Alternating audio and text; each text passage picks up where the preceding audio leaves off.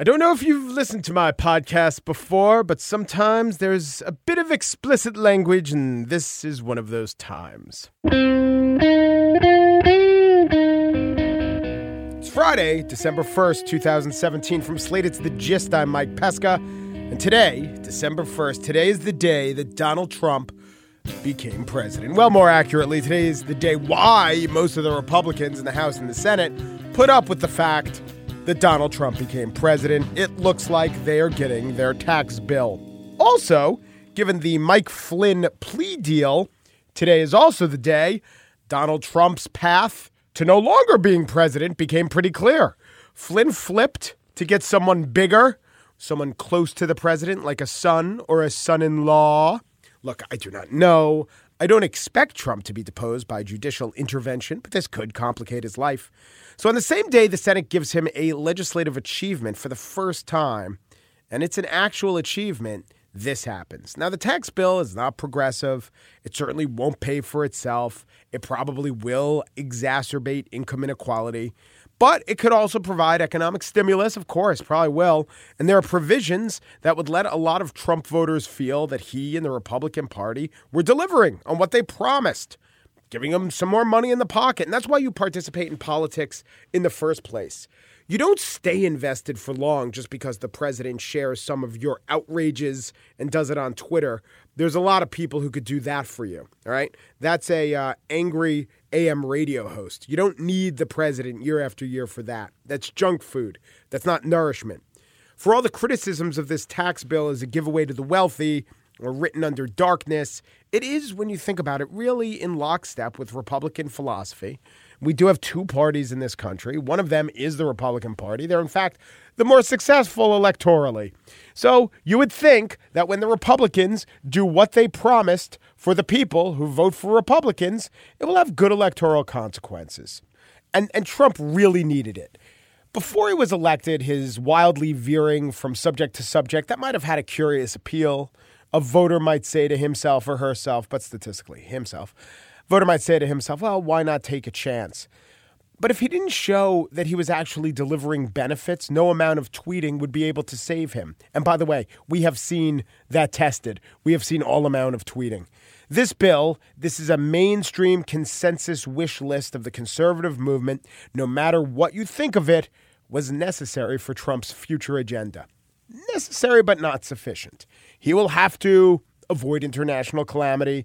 He will have to hope the economy continues to perform well. And he will have to, of course, avoid prosecution.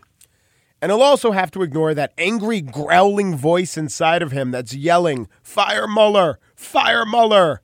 That won't be easy for Mr. Trump. On the show today, it is an Anton Twig. We award Lobstars.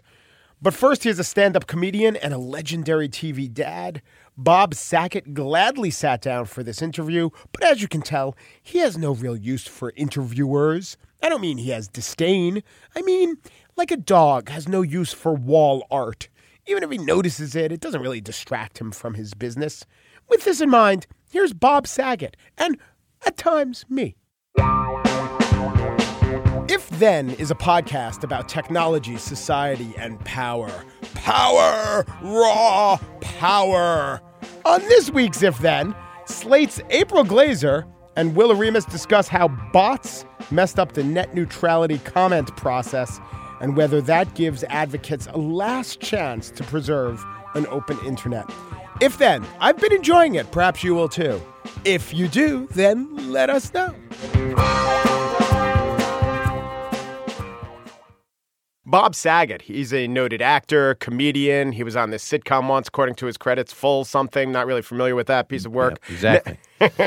He is now out with a new special, and we're going to talk about his whole career and where he and comedy stands right now. Hello, Bob. How are you? I'm really good. I feel like we haven't talked until this moment. Yeah. It feels like we just sat down and I started reading an intro, and you were like, this is not normal human conversation, but I'll go for it. I like it. I'm a pro. This is not my first rodeo. That's actually the first thing we said to each other. I like the idea of callbacks to things that the audience can't possibly get. Well, that's what I love about Carson and Letterman. You got a lot of something happened right before. Yeah. They would say, "Oh, that lady in the fifth row, that woman from Des Moines," and it was literally for the studio audience. Right. Letterman will say, "I don't know, maybe you're a podiatrist from Dubuque," and the audience goes crazy. Like, is this funny? I don't understand why this is funny. We'll find out more from Mary later, and Mary only talks during commercial breaks. Yeah.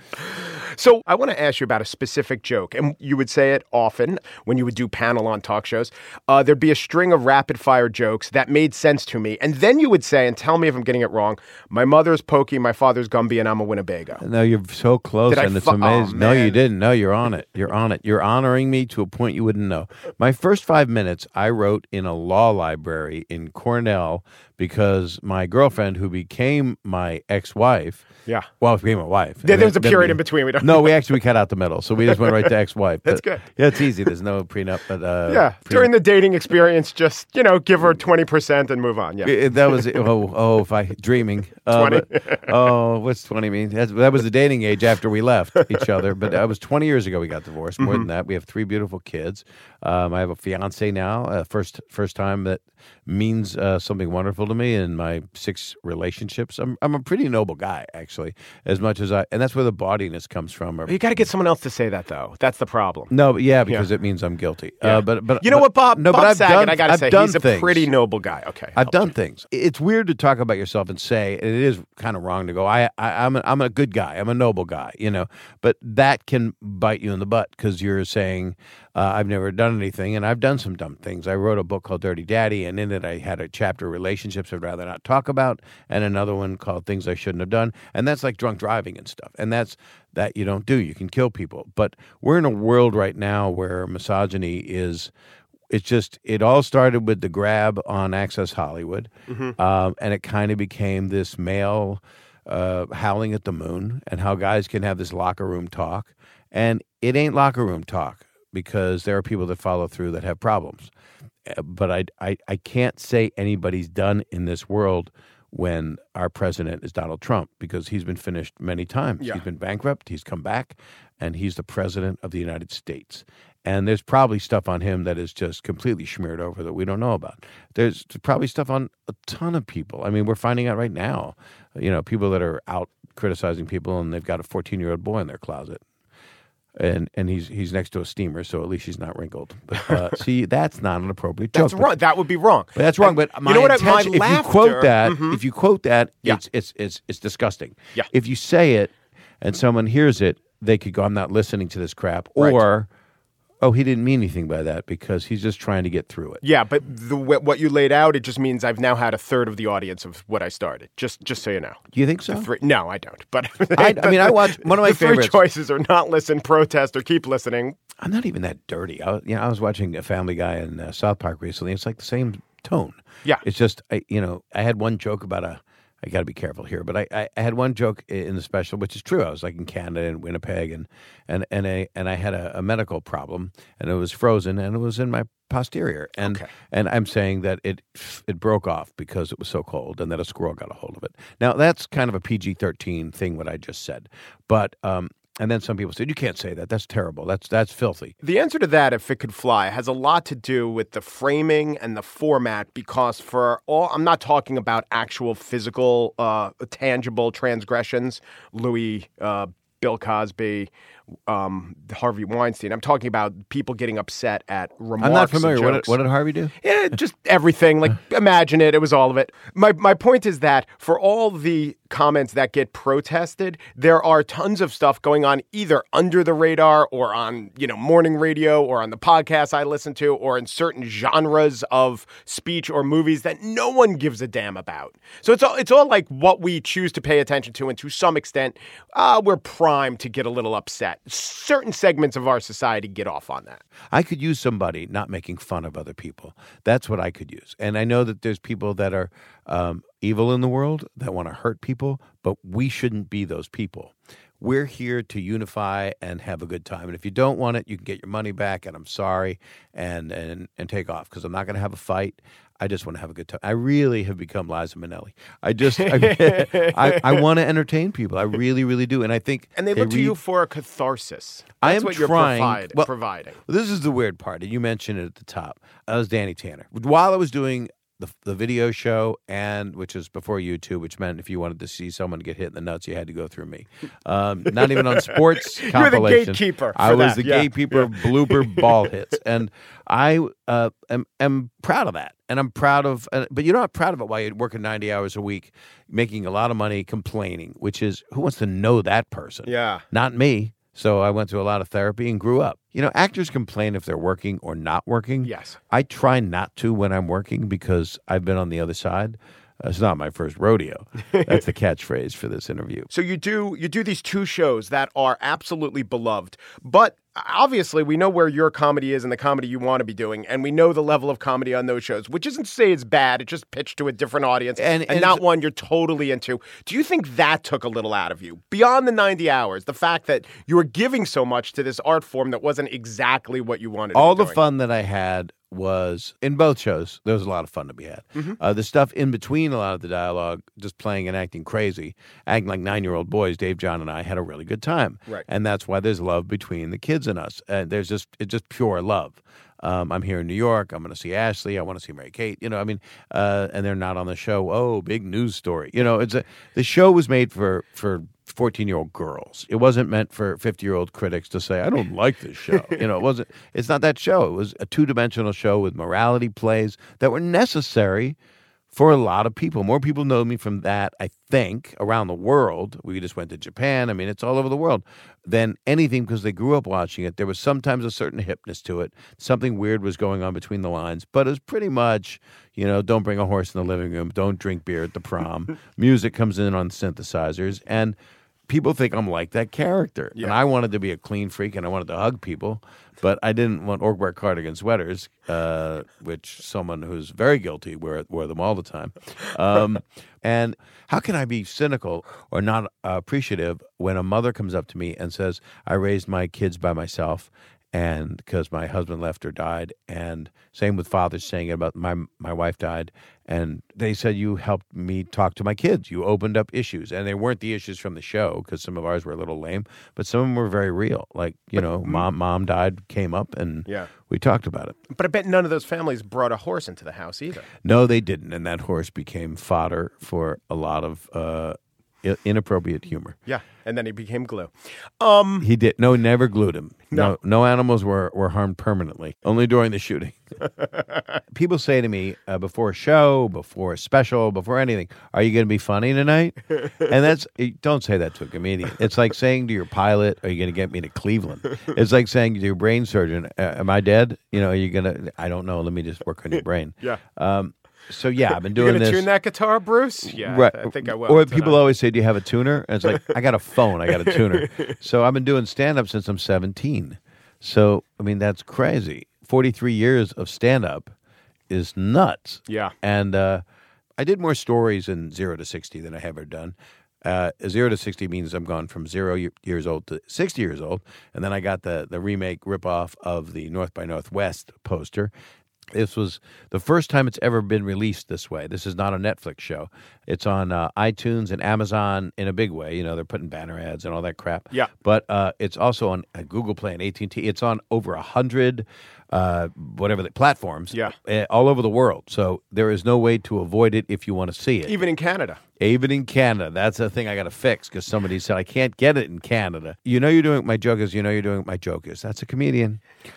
I have said before. Well, you don't want to say it in conversations and pretend this is just something that's flowing out of you naturally. Yeah. Right. To quote the great Bob Saget says. And you got to say it in third person. Yeah. I say it myself. To quote the great Bob Saget, and then I'm talking in third person. But if you're actually on stage, you say, that just happened to me or just on the way over. It's 180 degrees of truthfulness. You do, however, say I just flew in from. That is never a lie. I just got in from, and I couldn't believe it, that the turbulence and the bathroom and the people and this baby, and okay, enough. We know you travel. So, Bob, you're sitting in the Cornell Law Library. Yep. And here we get back to why is my mother... My first joke, not a joke. Yes. So the first thing that I said in the law library was I have no friends and I have no life and I live in a moped. And that is nothing but rhythm. Yes. And absurdity. Mm-hmm. I had no friends growing up. I moved from... I did have friends. That's not true. But all of my energy wasn't into friendships. I didn't have parties. I didn't go to parties. I went to one concert. I was like complete nerd burglar. And then at 22 in LA, I just kind of let it rip and just became part of that early 80s scene with all these people. So I was like a kid that went to Pleasure Island rather than go to my graduate school at USC, which would have made me a horror director by 20 years ago. But it was all worth it because I kept doing so many different things. And then I came up with jokes that were way ahead of their time at about 18 that were in the area we're in now. There was a senator that was in the newspaper, and I was sometimes topical because I was so outraged. So I would go into absurdity. There was a senator who had allegedly had relations with a 14-year-old boy. And that just sounds a little familiar right now. And my joke was, I was 18. My mother never let me go to camp as a kid because she thought I'd get embarrassed undressing in front of little boys. But I've changed a lot because I kind of like it now. And then I said, that's not true. I like it a lot. And then I said, that's not true. I'm not a senator. So it got to a relevant place, and it's a three-stepper. Yeah. I always would do three-step jokes, and now I just kind of go, set up, joke. Bob, there's a middle step. No, I'm sorry. I work alone. But so I get more jokes crammed in an hour. But you have to bust those jokes. You can't open a set with them. They have to get to know you a little bit. Yeah. Yeah. And that's the advantage. That's the difference about my life at 61 than it's ever been. People get all the different sides of me, which makes it very easy for me to try to grow. And now the stepping off point for me, 0 to 60 is a special I wish I'd done 25 years ago so that The name wouldn't have made sense. No, but 0 to 40. Because Secret of Life is 42, according to the... Life, the Universe, and Everything. Doug Adams. Oh, such good stuff. Really good. And it was for me. Unfortunately, though, I got divorced around then, so that it was complicated. But I guess it's when you go, aha, I want this to be different. And it was the right... Nothing's ever right. Things always hurt, but you get through them. And comedy has been... The audience has been... my friend. It's a true relationship. And Seinfeld says it pretty eloquently. It's a discourse. Bob Saget's new special, 0 to 60, is apparently on every platform in America, Canada, and throughout the world. Thank you so much. Great to meet you. Really great to meet you. I'll see you at your home later. Okay, good. Thanks.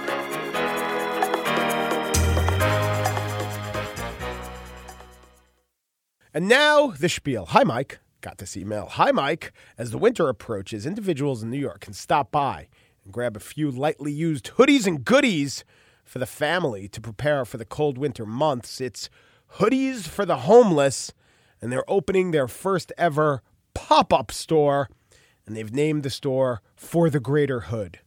To which I say, oh, Jesus. The Salvation Army says that too, and they provide clothes for the homeless. But I really mean it. Oh, Jesus.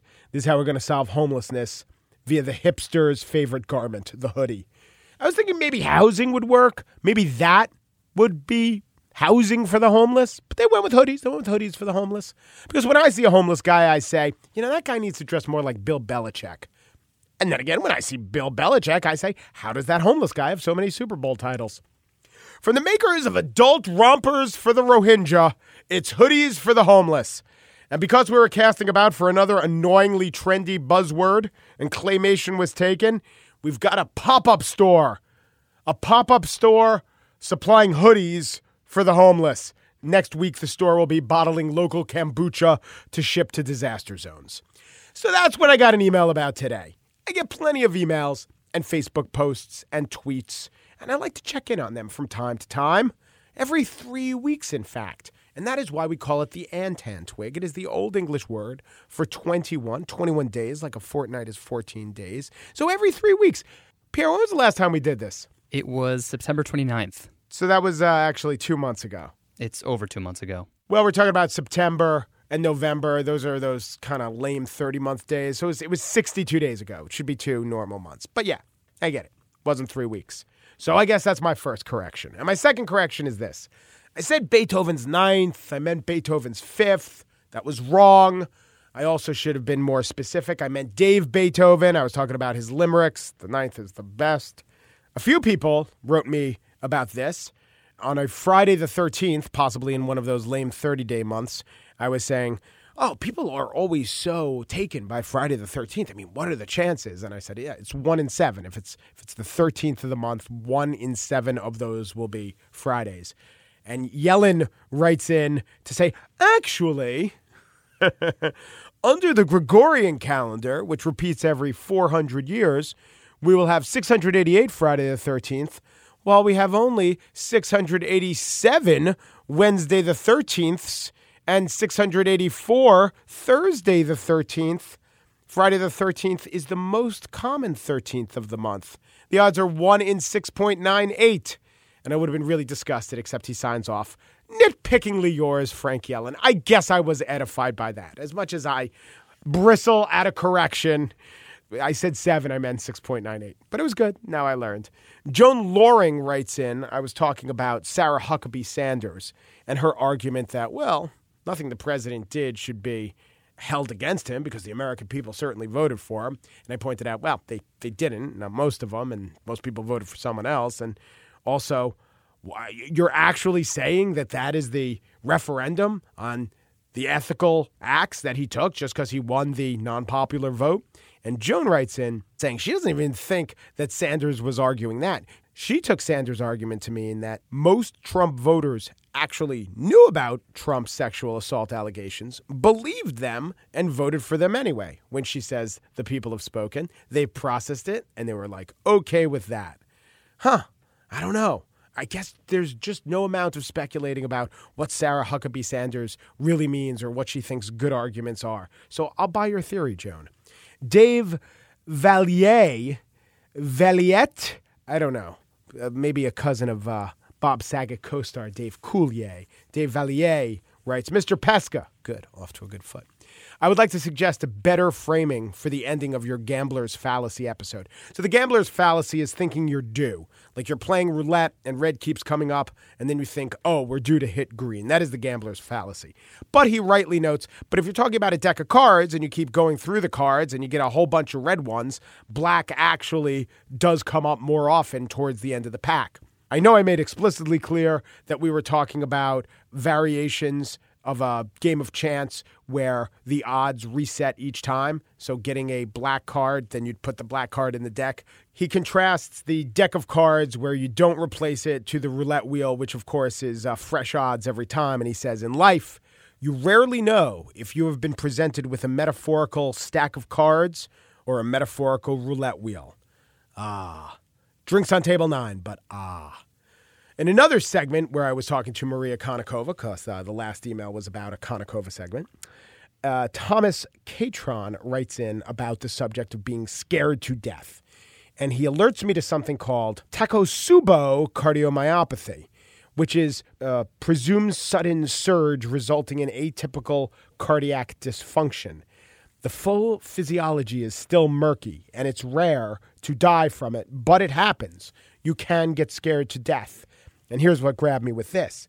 The reason it's called Takotsubo cardiomyopathy is that Takotsubo is apparently a Japanese word for a type of octopus trap, which is shaped like a narrow-necked pot, because that's what the heart looks like when affected. Actually, maybe that's what causes most of the mortality. It's not the actual event. It's just being told afterwards by your cardiologist, well, we have the x-rays and your heart looks exactly like an octopus chest. Puts down the squingili. Why were you eating squingili in the doctor's office? John Cork writes in, this is my segment where I talked to the author of Was the Cat in the Hat Black, talking about the racial implications of Dr. Seuss. He has an interpretation. As someone who has read The Cat in the Hat as a child, and to my own son, the question of race does not address the central notion of the story, which is there is no cat. There are only two kids left at home on a rainy day who break the rules and argue about the rules. They both pretend to be the cat and thing one and thing two and try to clean up the messes they make. And when asked by their mother what they did, they will likely lie through their teeth. He also says there were no wild things, and Peter T. Hooper does not go to any real foreign land to collect eggs. What's next? Clifford the Big Red Dog was actually Brad Pitt all along talking to himself? What are you telling me? Harold really was the purple crayon? And Judy Blumes, are you there, God? It's me, Margaret. Are you saying there is no God? Are you saying there is no Margaret? But thanks for the literary interpretation, John Cork. And now comes time to award the Lobstar of the Antan Twig. And I'm going to award this to a listener who wrote in after I went kind of nuts about the practice of spilling your hot coffee into the trash at Starbucks just for a little room for milk. And Taylor Aiken writes in and says, Mike, I can hear how upset you are. I used to be that way too. Upset in general? I don't know. Please let me help. I asked for room for milk, but got a cup totally full. So I asked the barista by the milk and sweetener hub, you know the hub, if she'd pour a little out into the sink behind the counter. And she says, oh, that's okay. You could just dump it in the trash. This is a barista-endorsed activity. I guess that makes me feel a little better. And that is why the Lobstar of this Antan twig is Taylor Aiken's barista.